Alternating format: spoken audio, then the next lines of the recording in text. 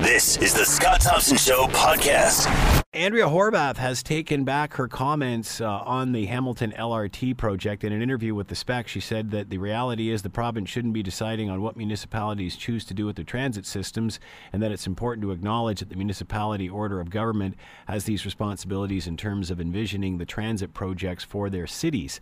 She has tweeted out the following, and by the way, we've got a call out. We're trying to get Andrea on the air this afternoon to try to clarify all of this. So when we do get in touch with her, we will, of course, try to make that happen.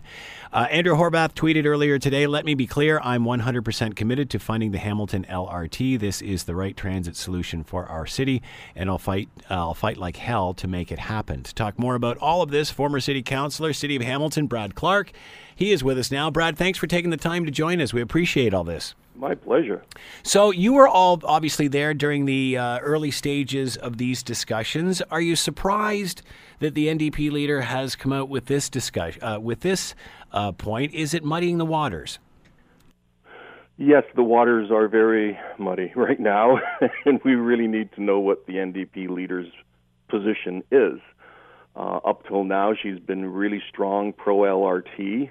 Then we had the announcement yesterday indicating that it's really the council's decision and that she would support the council if they chose to spend the money on other transit projects. And then today we have the opposite again. So those are monumental backflips, by the way. Why even bring this up, though, Brad? I mean, is this reacting to what Doug Ford says? My assumption is that at the doors, the canvassers are hearing that the promise of Doug Ford to respect council's decision on how the money is to be used is ringing true with voters. And so I have to wonder whether or not the NDP leader was looking at trying to stem any bleeding that they may have from her party to Doug Ford because of that issue. Now, what about walking this back? How are we to interpret this? That she doesn't know what she's doing. To have a leader of a party make an announcement, then reverse the announcement, and then make the same announcement that she had earlier, just leaves a lot of questions in the voters' minds. And we've seen it with all three party leaders. There has been some significant flip-flopping during this election. But on this issue locally, the LRT is still an issue that is very much on everyone's mind. And it was surprising to me anyways to have her come out and say that she was going to let the city use the money for other transit. I think it's noble and a great thing, but I was surprised that she did that. So where is this going?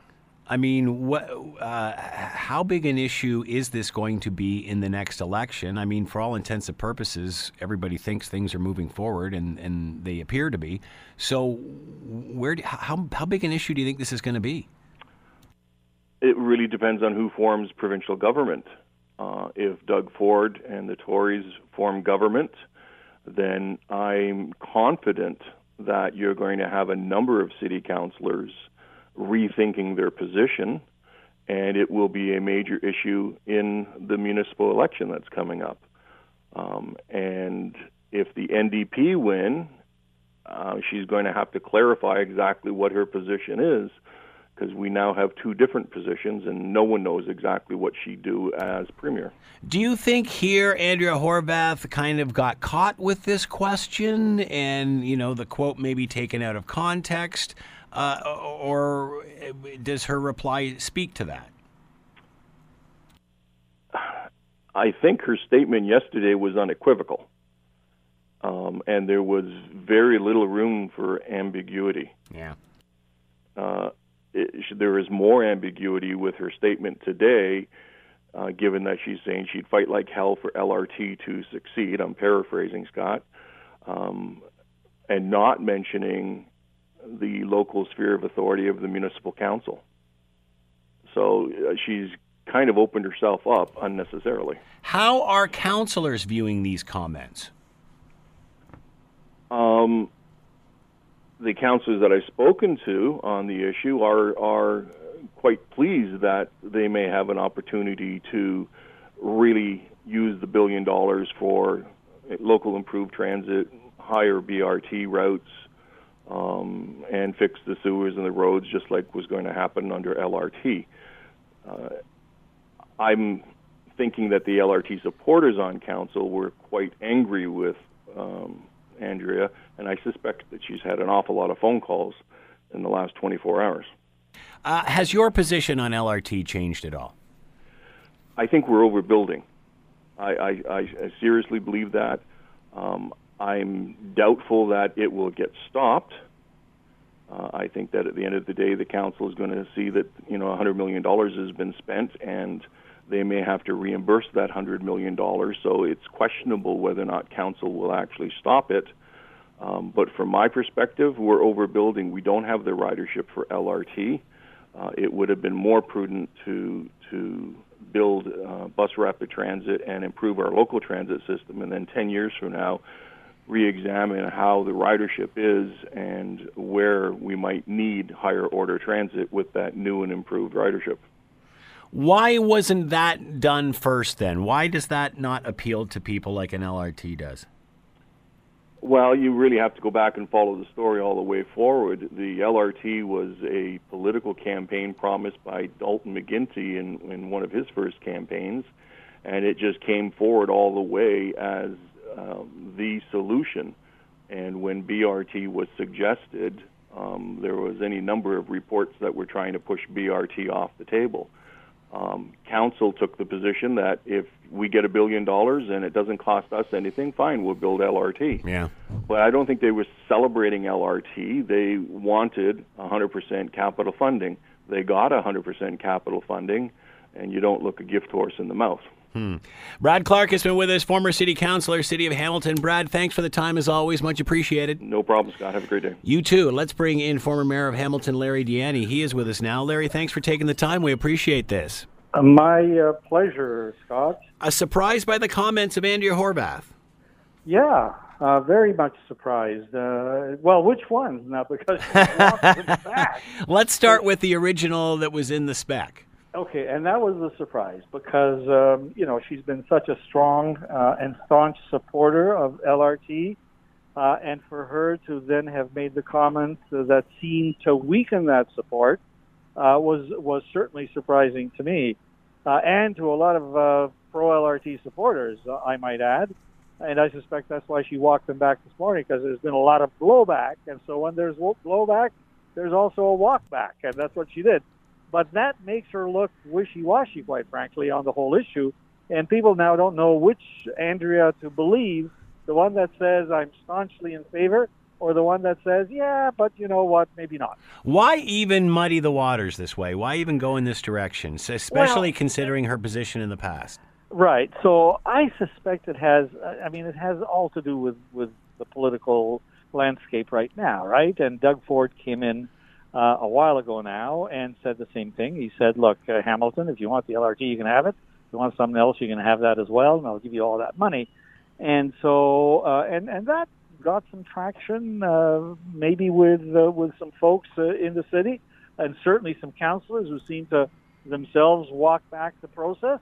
And so Andrea, who is nipping at Ford's heels politically across the province, is looking at a way of perhaps taking some of that ground away from Doug Ford. And so she's placed herself on an even, at least she did, when she indicated that the money could be used for other things, on an even playing field as Doug Ford, and would erode some of his support, perhaps. I think that must have been some of the logic. And however, it was very short-lived, because now she's back to saying, no, she's going to be the champion, fighting like hell for LRT. So, as I said initially, it weakens her position, because now they're not 100% sure which Andrea to believe. Many said when Doug Ford suggested this, you can't do this. It's not like there's a pot of $1 billion sitting around here waiting to give it to whoever wants it and to use for whatever purpose. So how is Andrea going to do it if Doug can't? Well, look, governments can do whatever they want to do if they use the same process, or at least they use an appropriate process and go through the legislature, or use their authority if they're in office. So it probably can be done in some way. However, you're right. I mean, that pot of money that people envision would be there to use in other than LRT processes isn't necessarily there, because it's a capital allocation that would be used as the project designated as being built, and so Metrolinx, which is the funding partner to the government, would do that sort of funding. And Metrolinx is not responsible for giving money to projects that are beyond its mandate, and that's what some of the critics of Doug Ford have said. And I guess now Andrea, or at least Andrea, the other day, have said that money is just not there to reallocate. However, as I said, governments, they control the purse strings, and if they use the right processes, they can make that allocation as well, quite apart from Metrolinx. How do those on City Council view this? What does this do for the Hamilton discussion? Oh, gosh. Well, it's never been a 100% clear process as to where council is on any given day.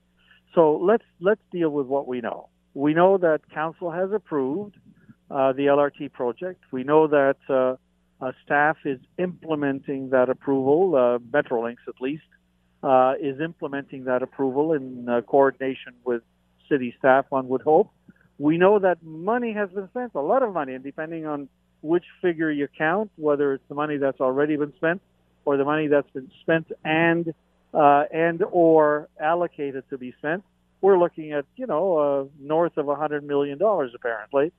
So we know that. We also know that there are some other processes that have to come forward that may provide an off-ramp. Unlikely as that might be given the expenditures that have already happened, council could always, put a stop to it, because at the end of the day, nothing has happened on the ground in terms of the construction aspect of it. Although we also know that, they're in the process of trying to figure out who the builder will be. So those contracts, I understand, or at least the RFPs have been let out for those as well. So we know all of that, but there is also the political side of it, which is the provincial election and which government comes in and what will they do. Might they themselves pull the plug, or might council, become weak-kneed and go in another direction? And then there's a municipal election as well, where this is sure to figure as certainly a point of debate, depending on which candidates step up and what their positions will be. So all of those simply muddy the waters a little bit and make it kind of exciting for those of us who are interested in watching the political process unfold, but not good if your staff trying to implement what council and other levels of government want you to do, if there's some wavering on the part of those partners as well. Could these comments prove to be a game changer? I'm sorry, say that again? Could these comments prove to be a game changer? Well, I think, the fact that Andrea walked back the comments so quickly this morning after she said them to people's surprise at the editorial board indicates, and, leaders especially, but parties during elections, they pay very close attention to the public mood. There's all kinds of polling being done, I'm sure, all sorts of focus groups perhaps, responding to the way things go. And the candidates for the ridings themselves provide feedback to the leader's office. And the fact that Andrea walked it back so quickly means that it did change some aspect of what people were saying at the door for the NDP here. Whether her walk back is sufficient to stop that, or whether it simply created now some doubt in people's minds if they care about this project, is another matter. However, there's another side to that coin as well. The fact that she's now created some confusion about it, I mean, sometimes people read into things what they want to read into them. And so if those who don't like the project think that Andrea is being flexible on it, it may garner some support for her. Sure. Those who are dead set on the project and thought that Andrea was on side, may now walk away from it. So who knows at the end of the day whether it's a plus or a minus. Good But point. it's certainly confusing. Larry Deaney has been with us, former mayor, City of Hamilton. Larry, as always, thanks for the comments. Much appreciated. My pleasure. You're listening to The Scott Thompson Show, weekdays from noon to 3 on AM 900 CHML. This is quite fascinating.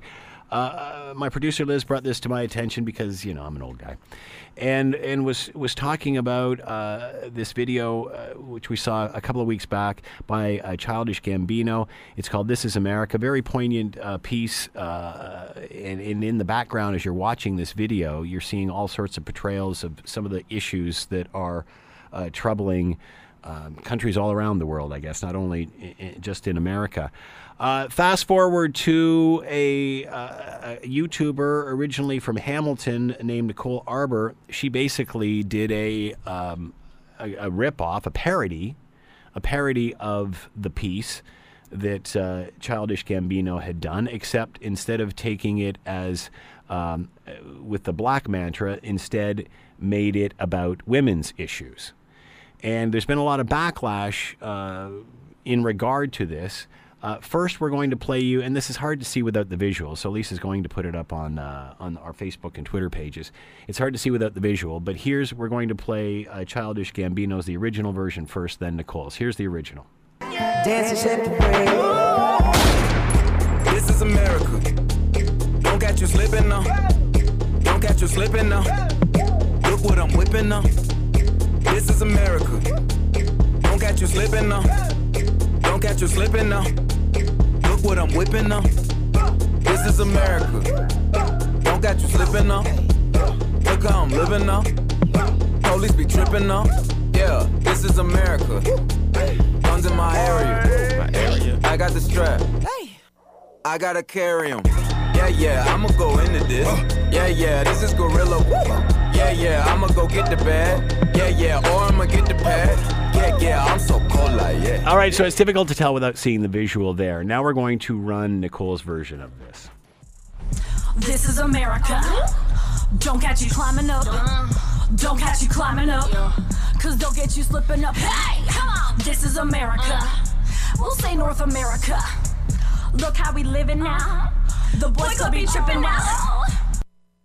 All right, let's bring in, again, tough to see and appreciate this without seeing the visual. Let's bring in Alyssa Freeman, public relations consultant, HuffingtonPostCanada.com, PR Daily contributor, and of course here, where we love to have her. Alyssa Freeman, thank you for taking the time to join us. We appreciate this.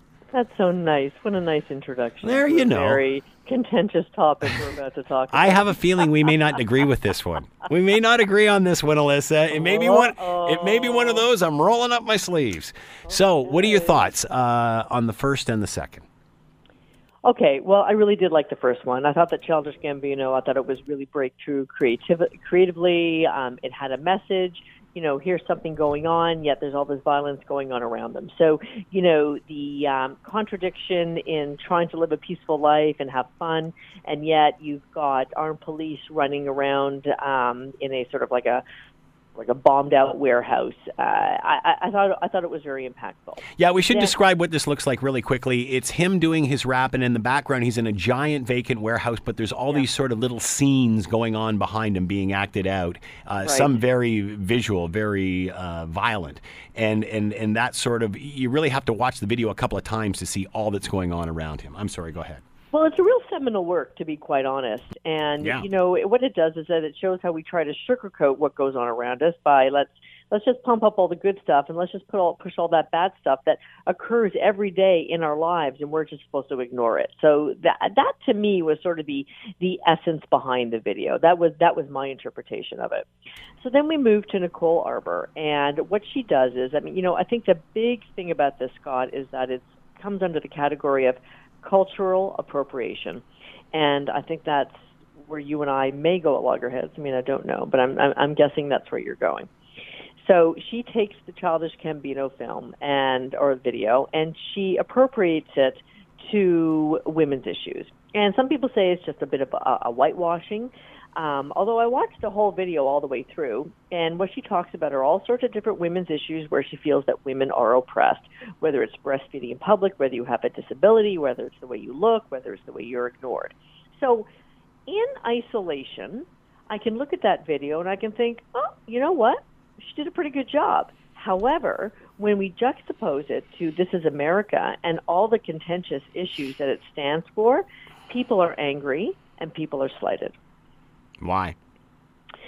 I think that they feel that they've turned this into that was a very loaded one-word question, Scott.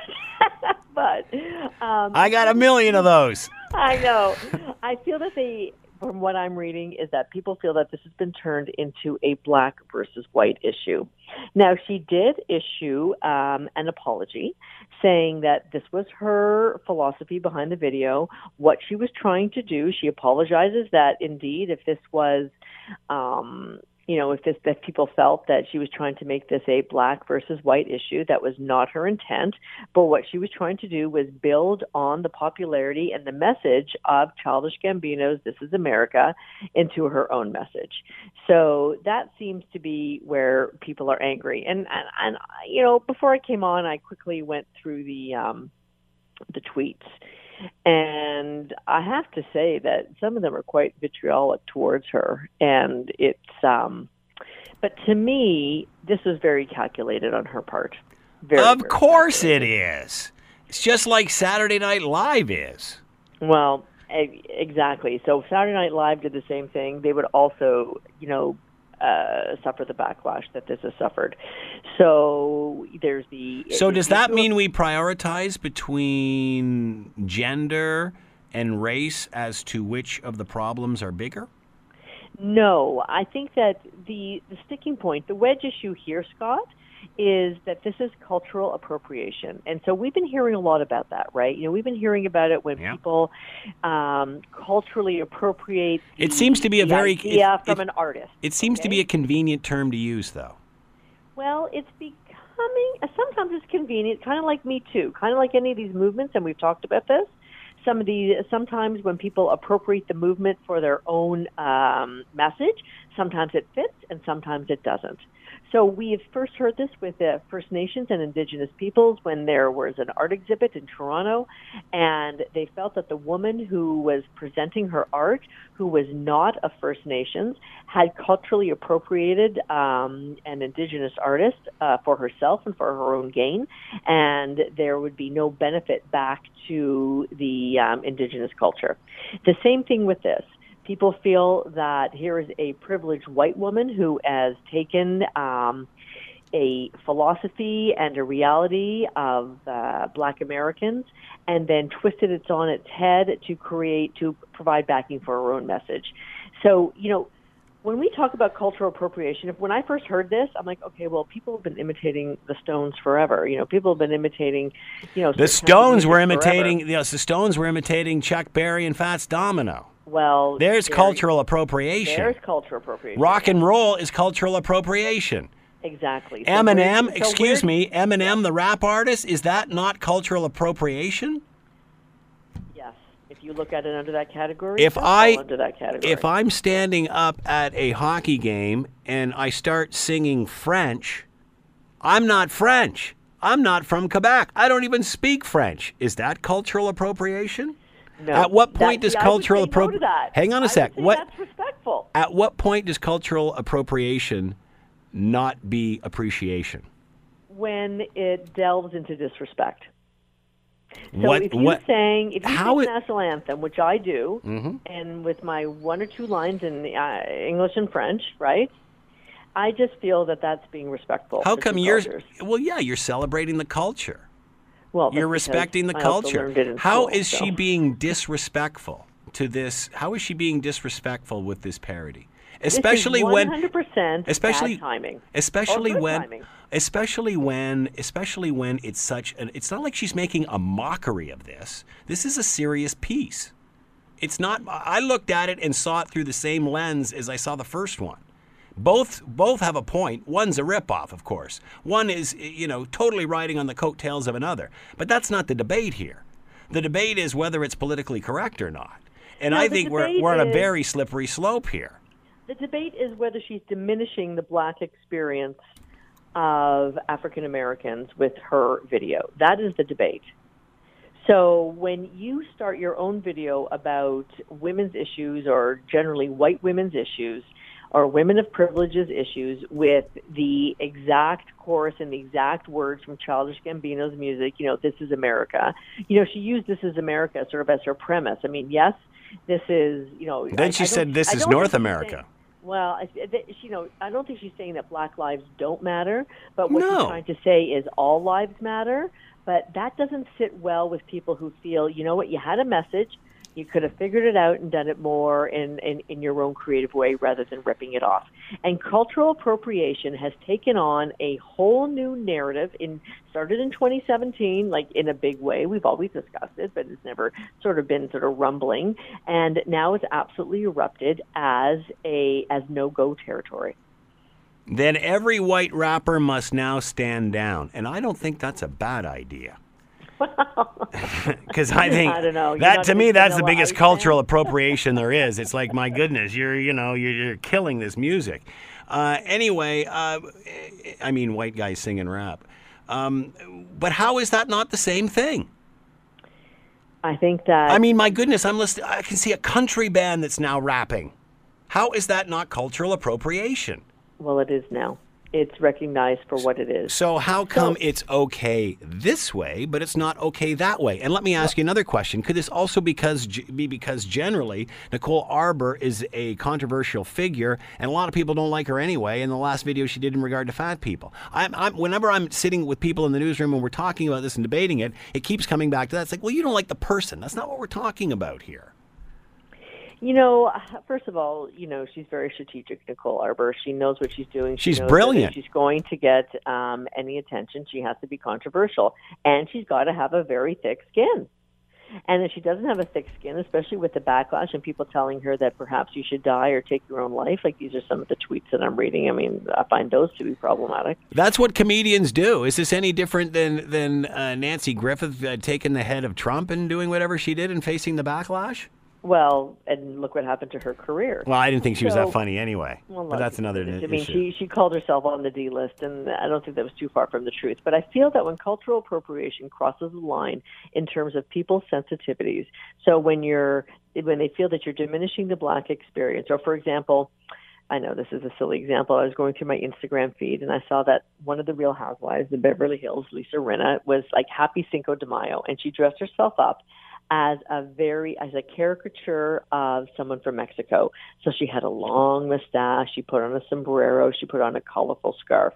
And I even looked at that, Scott, and I thought, you know what?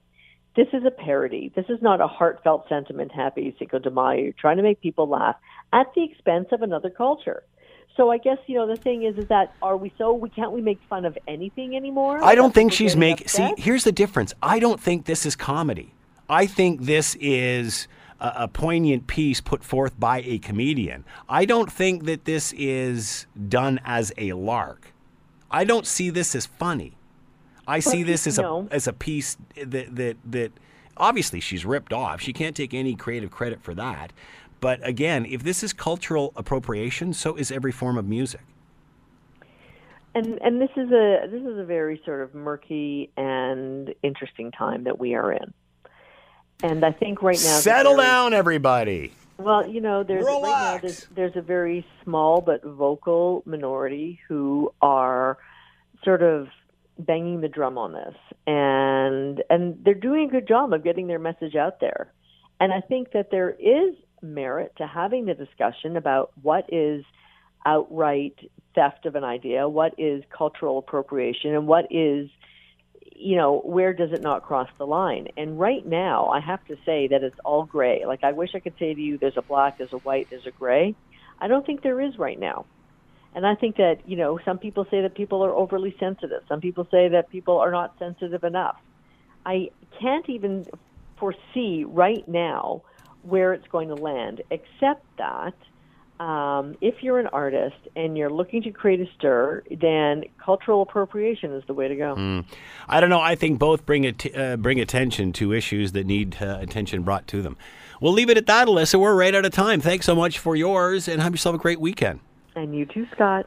You're listening to The Scott Thompson Show, weekdays from noon to 3 on AM 900 CHML. Research say that Canadians living in big cities are not as happy as those living in rural towns. Do you think this got something to do with traffic? This is according to a study at McGill University and the Vancouver School of Economics. And, you know, it's interesting, this on the heels of a StatsCan study that was out earlier on in the week, perhaps last week, where it was revealed that millennials, the biggest segment of the population, leaving Toronto, and at an astronomical rate. People are just getting out. They'll stay there in their 20s and what have you, and live the life and in the exciting times of a big city, whether it's Vancouver, Toronto, or Montreal. But then once they get to a certain point in their lives, usually around 30, they're starting to bolt. And they just don't want any part of the big city that we've been building for the last 20 years. We're seeing this in Hamilton as people are living the GTA to come here, and even points into Kitchener and Brantford and Grimsby and such.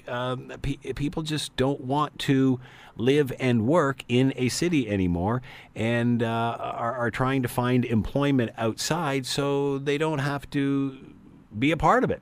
And this isn't about going to bedroom communities and then traveling into the bigger cities for employment.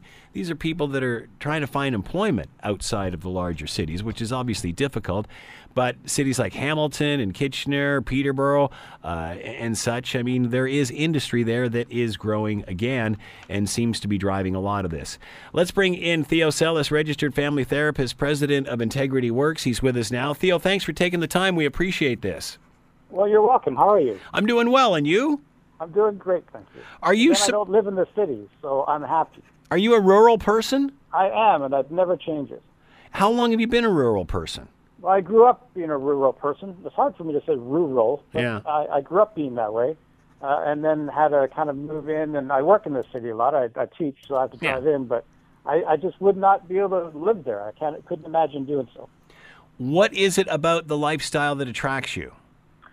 Well, I think you did mention traffic. That's a pretty big factor, right? But, you know, I don't think a lot of people dream of retiring to the city. I think that they... That's a good point. Right? So what's that about? And I think people dream of being able to go to a quiet place, lots of greenery, healthier living, sense that you're connected to a smaller town or a smaller environment. It's hard to feel connected to other people when you are a very little fish in a big pond, and relationships are really significant to us. We for our happiness, for our well-being, we do need to have a sense that we're connected to other people, that we're known by other people. It's pretty hard to feel known when you're living in a very large city where people may be a little bit less connected and more kind of like, seems like you're in the middle of a whole pile of strangers, everyone going their way very quickly. So the idea of living in a smaller environment where people get to know you, you get to know them. It's a profound experience being known by another person, right? People don't like being isolated or lonely, and so I think there's more of a chance that you'll feel connected in a smaller town. Plus, you don't have to deal with the pollution and the traffic and the concrete, and it's all beautiful and green. We've often said, and we've heard this, and maybe this is an old phrase now, but, you know, in small towns, everybody knows your business. Oh, I don't like that. I'm getting out of that. Whereas now it seems that the pendulum swung the other way. Even in suburbia, not even so much big cities, a lot of people don't even know who's living next to them. Yeah, and I think that can work for a little while, but people do end up feeling isolated. People do feel lonely, and they do want to have a sense that they are someone in someone else's life, that they're just not living in their own life. So on one level, people vary. Like there are people who are like quite content on not being known. They like the anonymity that the city might provide. They don't like living in a small town because they don't want people to know their name. But generally speaking, people like this sense of, you know, like they're part of a community. Community is very important. And we talked a little bit about this earlier on, and like some of the recent tragedies and how important it was to have community rally around, have a sense that you're not alone when you're facing trauma. So I think that's important to people. You know, you bring up a valid point, and I'm going to make a comparison here, and I'm not sure it's fair or not. But we remembered, we were discussing the Humboldt tragedy way back when. We certainly know how that gripped the country. That seemed to grip the country more than the van attack in Toronto. Is that just me, or did you sense that? Well, I think that was I think that I sense that as well. I think there was a kind of a difference between those two, and I'm not exactly sure what it was. Because each one equally as tragic. You know, each one, defenseless victims here. One was an accident, one wasn't. Does that play a factor in this, or is it and obviously what I'm trying to draw here is there a comparison between one's in a small town, one's in a big city? It could be. Maybe there's a real violation of, like, these things aren't supposed to happen in a small town, and maybe the image of all young people, a busload of young people, and sort of embodying in the innocence of youth and hockey, and it's just like that's supposed to be really safe, possibly. And maybe we expect, well, crazy crap can happen in cities, but maybe it's just overwhelmingly offensive to us to have that happen in a small town. I mean, maybe that was part of it. Having said that, I think people did rally around. In the city, I think Toronto really did come together and rally around. So, I don't mean to diminish that. No, and I'm not sure. But to be honest with you, to answer your question, I did have a sense of that, and I wouldn't be able to put my finger on it, though.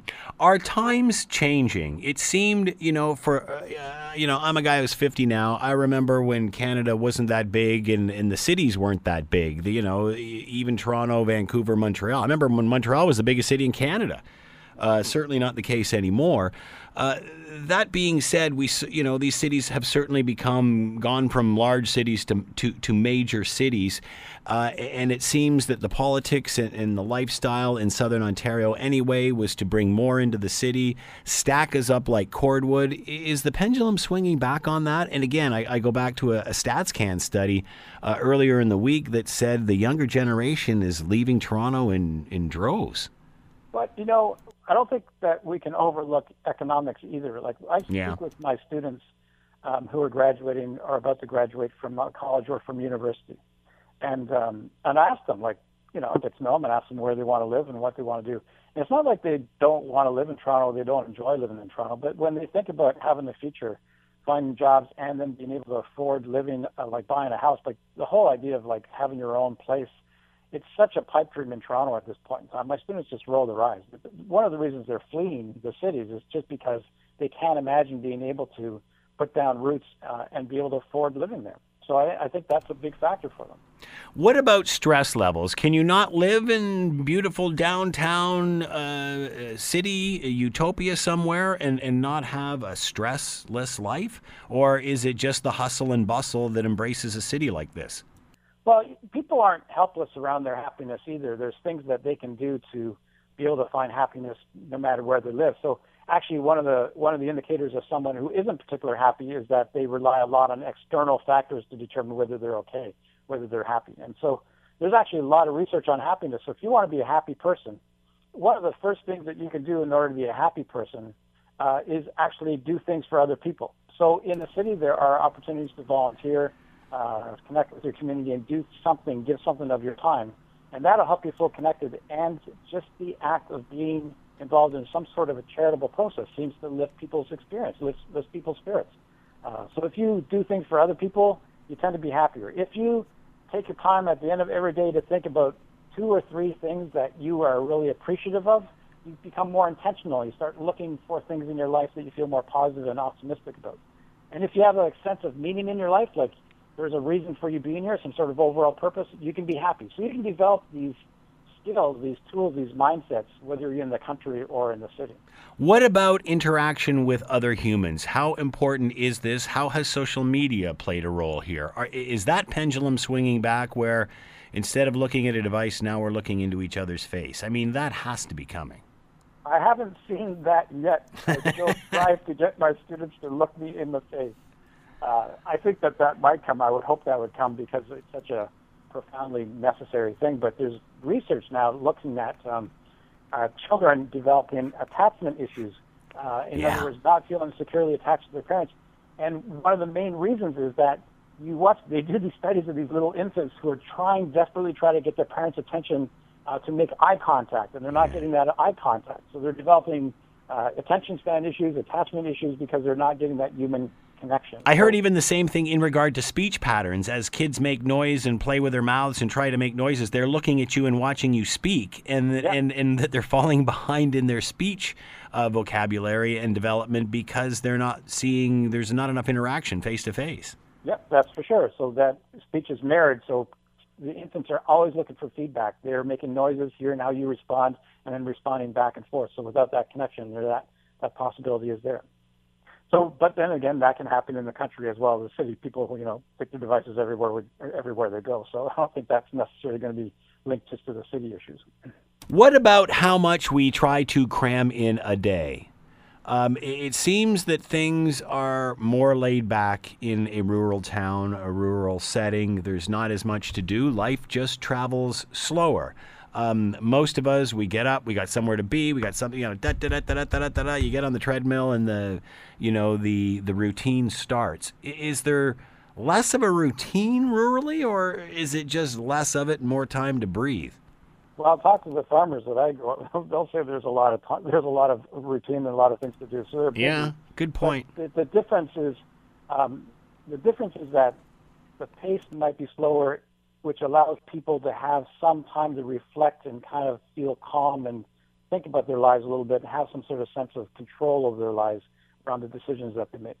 Whereas people who are running around from deadline to deadline, having to commute. I mean, again, it also depends on whether you live and work in the city, in rural area as well. Because if you're commuting, you can live in the country, but if you have to commute a long ways into the city and have to commute a long ways back, I'm not sure the benefits of the rural community are really going to get to you.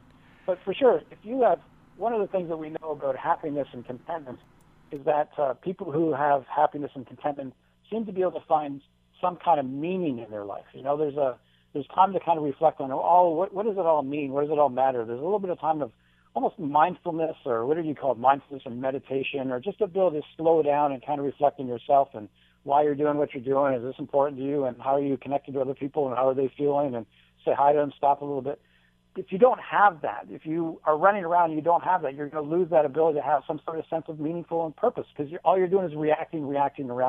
And that makes you always in that crisis mode, because you're always responding to some sort of stimulus that gets you to react. So you always have to be kind of like up all the time. And there's no way of being able to relax from that, except for when you collapse at home just long enough to be able to do it all over again the next day. How do you take the time to appreciate what's around you? And I think I've talked to you about this example before. I remember coming home from the cottage one time with my brother-in-law, and I'm like, let's get home. And all of a sudden, he just pulls off the road and stops. Like, what the hell are you doing? Look at these rapids. We've got to stop. And I always joke with my wife, it's stopping. The phrase for us was stopping to smell the rapids as opposed to the roses. Yeah. And and it's like, what are you doing? He's like, look at this. This is just amazing. And I'm like, yeah, all right. I pass it every week. Let's go. And you know what? I have passed it every week for many years, and I've never done that. Why do I appreciate that more now than I ever did? Well, that's two questions. You'll have to spend an hour with me for me to help you. That's right. I think you're going to charge me for that latter question. Right. But the first question you asked, it's one of those questions that people know the answer to. So how do we do it? And then you ended up describing an incident where your brother did it. That's how you do it. How do you go about finding meaning in your life, slowing down? You actually have to do it. And so people are really good at being able to come up with these kind of ideas. If you go online, you can see all these wonderful slogans about, taking some time and appreciating. There's pictures of sunsets and kittens, and people look at that and they click on it, they go like, yeah, that's nice, and then they rush off again, right?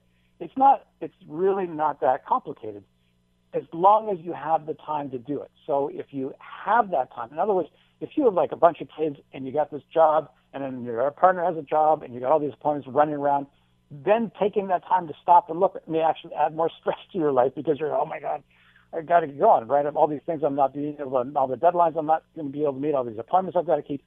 But if you can possibly downsize a little bit, maybe not have the greatest things in your life, maybe not be worried so much about the best car, the biggest house, competing with other people. If you kind of start seeing what's more important in life than material things, and you start putting less emphasis on the material things and more on your health and on your relationships, and taking time to breathe and acknowledge how you feel and checking with other people and what they're doing, and to see the world around you, your stress levels will go down. What about religion or spirituality? Are people who have a strong religious belief at an advantage here?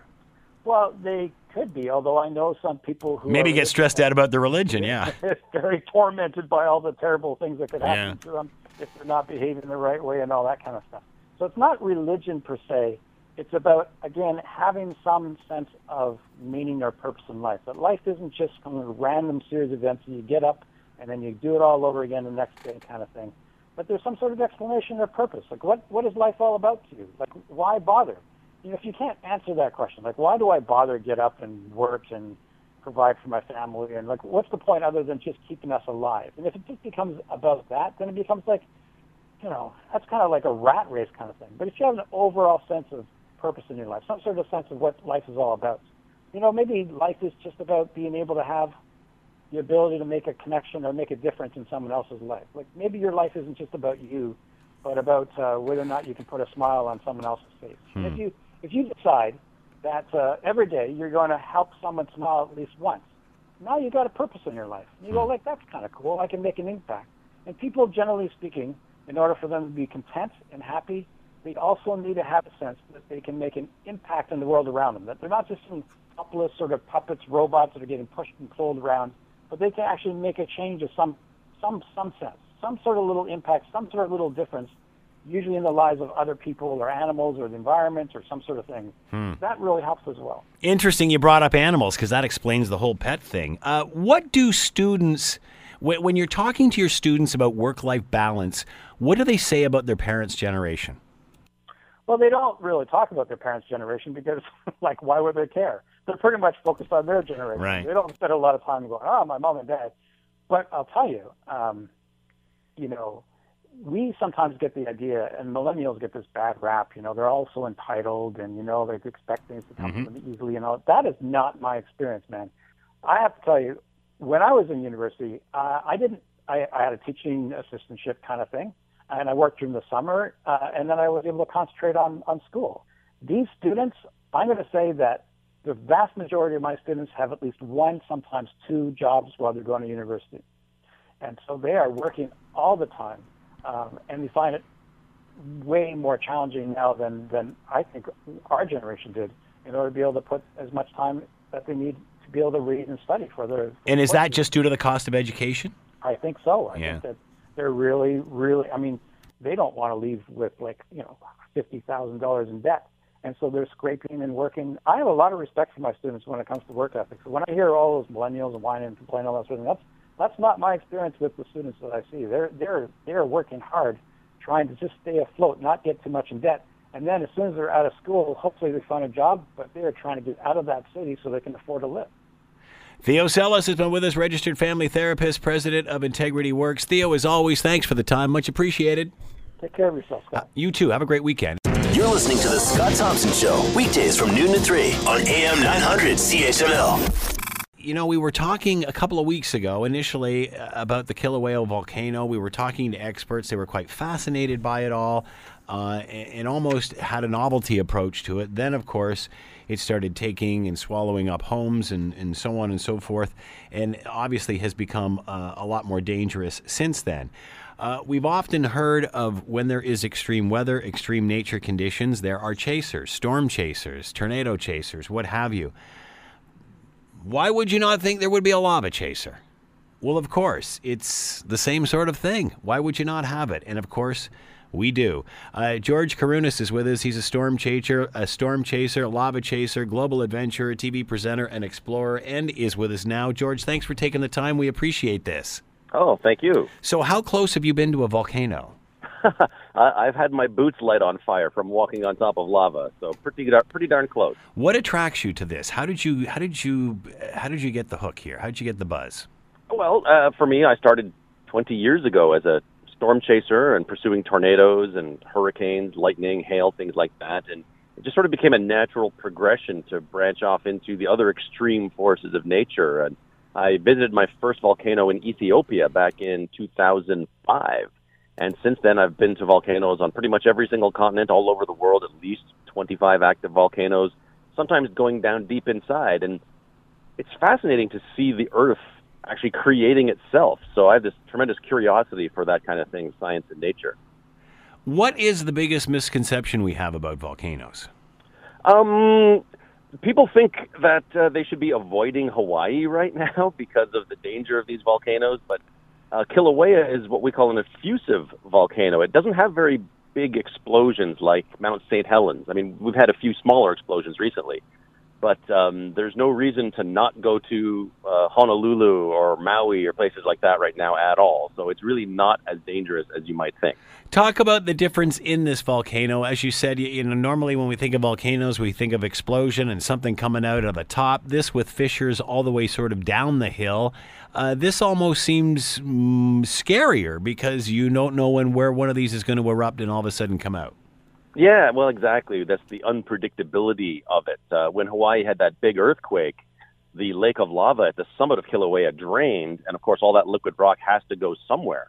So it ends up in the internal plumbing underneath the volcano, under the island, and then it's been coming up in the Leilani neighborhood in the appearance of these fissures, these cracks with these fountains of lava coming out. And then the recent explosions we've had over the past couple of days have been instances of that lava interacting with groundwater. And of course it flashes to steam, and the steam has to expand violently, and that's what's causing some of these explosions. So because of the style of eruption, we're getting a mixed bag of effects. I would guess there are, and I don't know, but I would just think there would be more attracted to a volcano than perhaps a tornado. I could see people running the other way, whereas a volcano in some strange way may lure you to it. What are the dangers of doing this? Well, there are numerous. The lava is actually one of the least dangerous parts of the volcano. It tends to move very slowly. For example, in Kilauea right now, you can walk faster than the lava is flowing. You could set up your lawn chair and watch the lava consume your house. I mean, right. It's that slow. But there are other concerns. You can actually have methane explosions where the vegetation is being burned ahead of the lava flow. So you can be injured by these. There's gases like carbon dioxide, sulfur dioxide, and there's a handful of different gases that can be dangerous or deadly. Talk about that for a little bit, because we've seen people walking around these fissures and such. It must be a very powerful stench there. It is, absolutely. And there's two main stinks that come from volcanoes. There's the sulfur dioxide gas, which smells like a lit match, that right. Sulfurous brimstone kind of smell. And then there's hydrogen sulfide, and that smells more like rotten eggs. Yeah. So both of those, whenever I encounter those, that tells me that there's activity nearby. And I have gas masks that help protect me when I'm in some of those situations, but still that protection only goes so far. And when it rains through that gas cloud, the rain turns into a very potent sulfuric acid. So you can have acid rain that will corrode any metal that you have. It'll burn your eyes and sting your skin. So how is this volcano affecting lives of those that live there? Obviously, those that live close by are in trouble. But you were talking about vacationing there. Is there any reason to cancel the vacation? Well, certainly if you're a lava chaser like me, it's no reason to cancel whatsoever. Yeah. But of course, most people are not like that. The southern part of the island, of the Big Island, is where the national park is, and that's where the volcano is. So that's where all of the effects are going to be concentrated. So the neighborhoods, the places like Kalapana and the places like Leilani, of course, they are evacuated and they're guarded by the police and National Guard right now. But these explosions that are happening from the summit, the winds at this time of year tend to carry all of that ash and gas away from the main cities. So if you're in Kona, if you're in Hilo, you won't even notice that there's anything going on. You might see an ash cloud in the distance, perhaps, maybe. So there's not that much of a concern as long as you avoid the southern part of the Big Island. What about air travel? Well, there has been some disruption to air travel already. Certainly if there's another big one of these phreatic eruptions where the groundwater is contacting the lava, that can affect the air travel because volcanic ash and jet engines do not mix very well. What happens is the jet engine will inhale some of this volcanic ash, which is basically billions of tiny particles of cooled lava. Yeah. And it melts in the jet engine and then sticks to the jet engine blades and the parts inside the engine.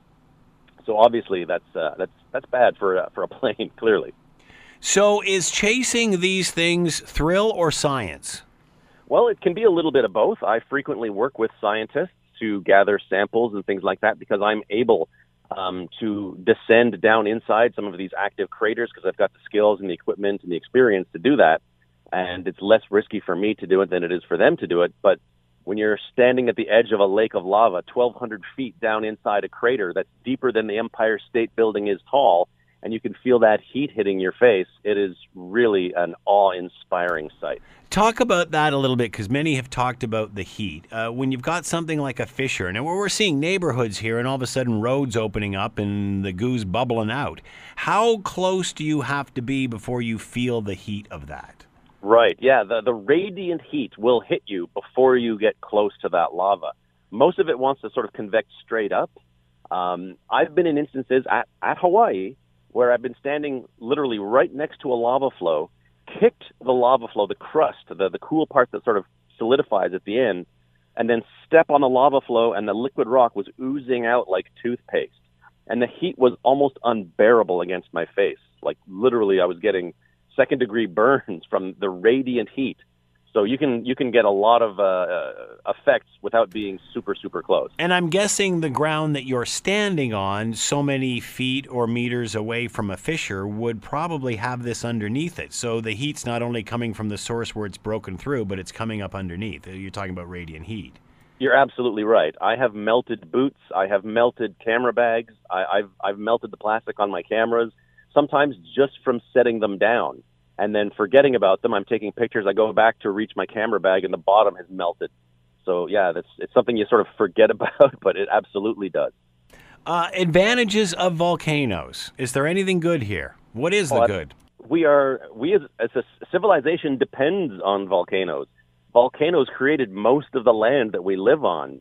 Some of the most fertile soil in the world is in volcanically active areas because it's full of rich nutrients that makes for great cropland. So there are tremendous benefits. We even believe that volcanic gases helped to promote the beginnings of life on planet Earth. So we actually owe our sort of existence, our civilization, to volcanoes. However, all of that can be revoked without much notice. On that note, many, again, comparing the way this one is erupting with various fissures and such, is there a chance, are people concerned, are scientists concerned that there is going to be a Big Bang?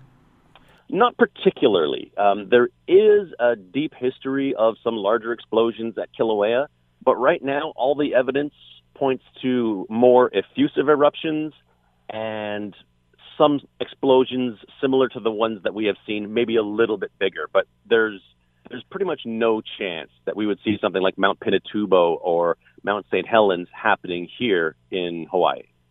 George, is there a website we can go to find out what you're doing?